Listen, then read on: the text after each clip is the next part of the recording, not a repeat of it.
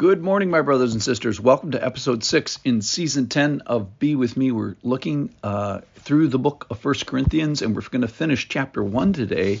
Yesterday, we talked about stumbling, the stumbling block of Jesus, and I asked that I hope you stumble. That is, you start with the stupidity of the cross and the gospel and notice something about it and be curious about it and maybe ask for help and hopefully lead to belief.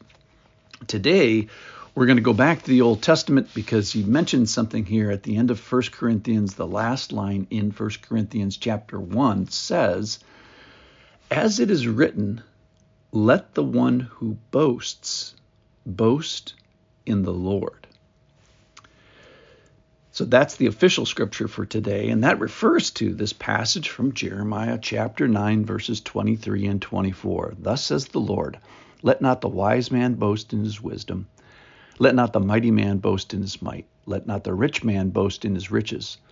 But let him who boasts boast in this, that he understands and knows me, that I am the Lord who practices steadfast love, justice, and righteousness in the earth. For in these things I delight, declares the Lord." Okay, so boasting is to admire and to praise something. It's making something brilliant. It's singing hallelujah about. It's making that thing shine. It's to rave about something. Literally, it's to worship and to praise. And we're going to find out some praiseworthy things that God has. The first thing he asks us to do is to empty our pockets, however. That is, let not the wise man. So let's empty our pockets of wisdom. Let's empty our pockets of mightiness. Let's empty our pockets of riches. So just when we come to this table of boasting, the point is we have empty pockets of boasting. And we empty our pockets first, and then we're going to fill our pockets with the shininess and the wonderful things that God has.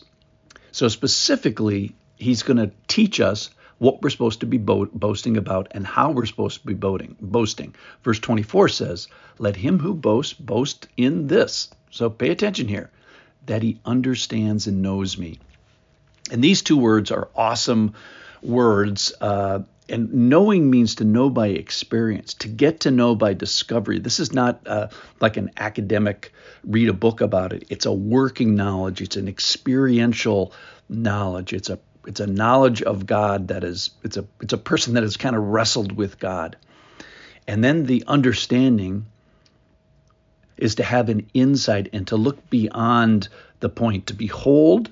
And that's one thing we were doing here with the 7 minutes is we're turning our attention to, we're taking note of, we're heeding, but then we're supposed to apply that knowledge in understanding and that he could prosper our way, both in thinking and in action. Kind of the amazing thing about this, I think, too, is that we even have a God that wants to be known, that lets us know him. In fact, it says that understanding and knowing God and who God is, that he's a God that practices love, justice, and righteousness, if you're involved in that process, I delight in that process. So that is just awesome. So think about these 3 steps. Number 1 is that, first of all, God has made himself known. And then the second thing is we pursue it by experience, and then we kind of apply it with action and with wisdom. So those 3 steps God's excited about. And he wants this skilled and experienced exposure of himself. And he basically says, I love students of me. I delight in students, not academic students, but, guys in the field kind of students.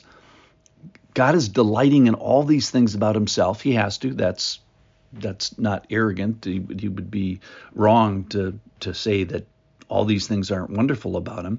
So in a sense, he's kind of saying, I love me, and I love those who understand and practice these characteristics of me.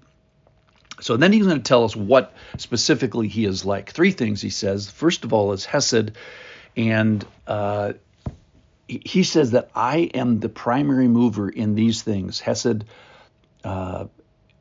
justice and righteousness. I'm the primary mover, and when you act like me, I also take delight. So what's Hesed? Hesed is this ongoing covenantal relationship that God has. It's where he displays his goodness and mercy and faithfulness to us over a long period of time. And it creates a secure attachment between the people and himself. Ultimately, we're supposed to bear a family resemblance to him. And he wants us to love this part of him. He wants to love this practice of him. This Hesed is linked firmly to his justice and mercy. So what is justice?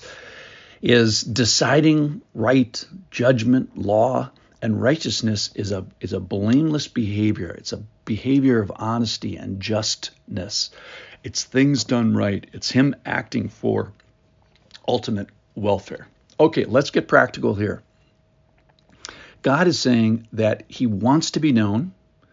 God is saying he loves students of himself, and you can make God happy today. In fact, he says, I delight in these things. I delight in students that understand and know me and then know these specific things about me. So one of our actions of mankind, is to pursue the Lord, both theoretically and practically. So we're trying to get to know God. We're trying to get to know a God who wants to be known. So we're going to turn our attention here for 7 minutes. We're going to look at him. He's going to grant us access. And then we're supposed to use it to succeed and prosper. So the knowledge of God should make a difference today in something you think or eat or drink or care or speak to. And this knowing and experience of God, turning our attention to him here for 7 minutes, is supposed to result in practical action.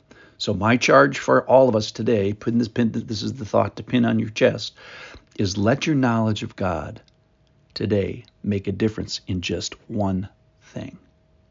He will delight in that. Thanks for listening. I'll see you tomorrow.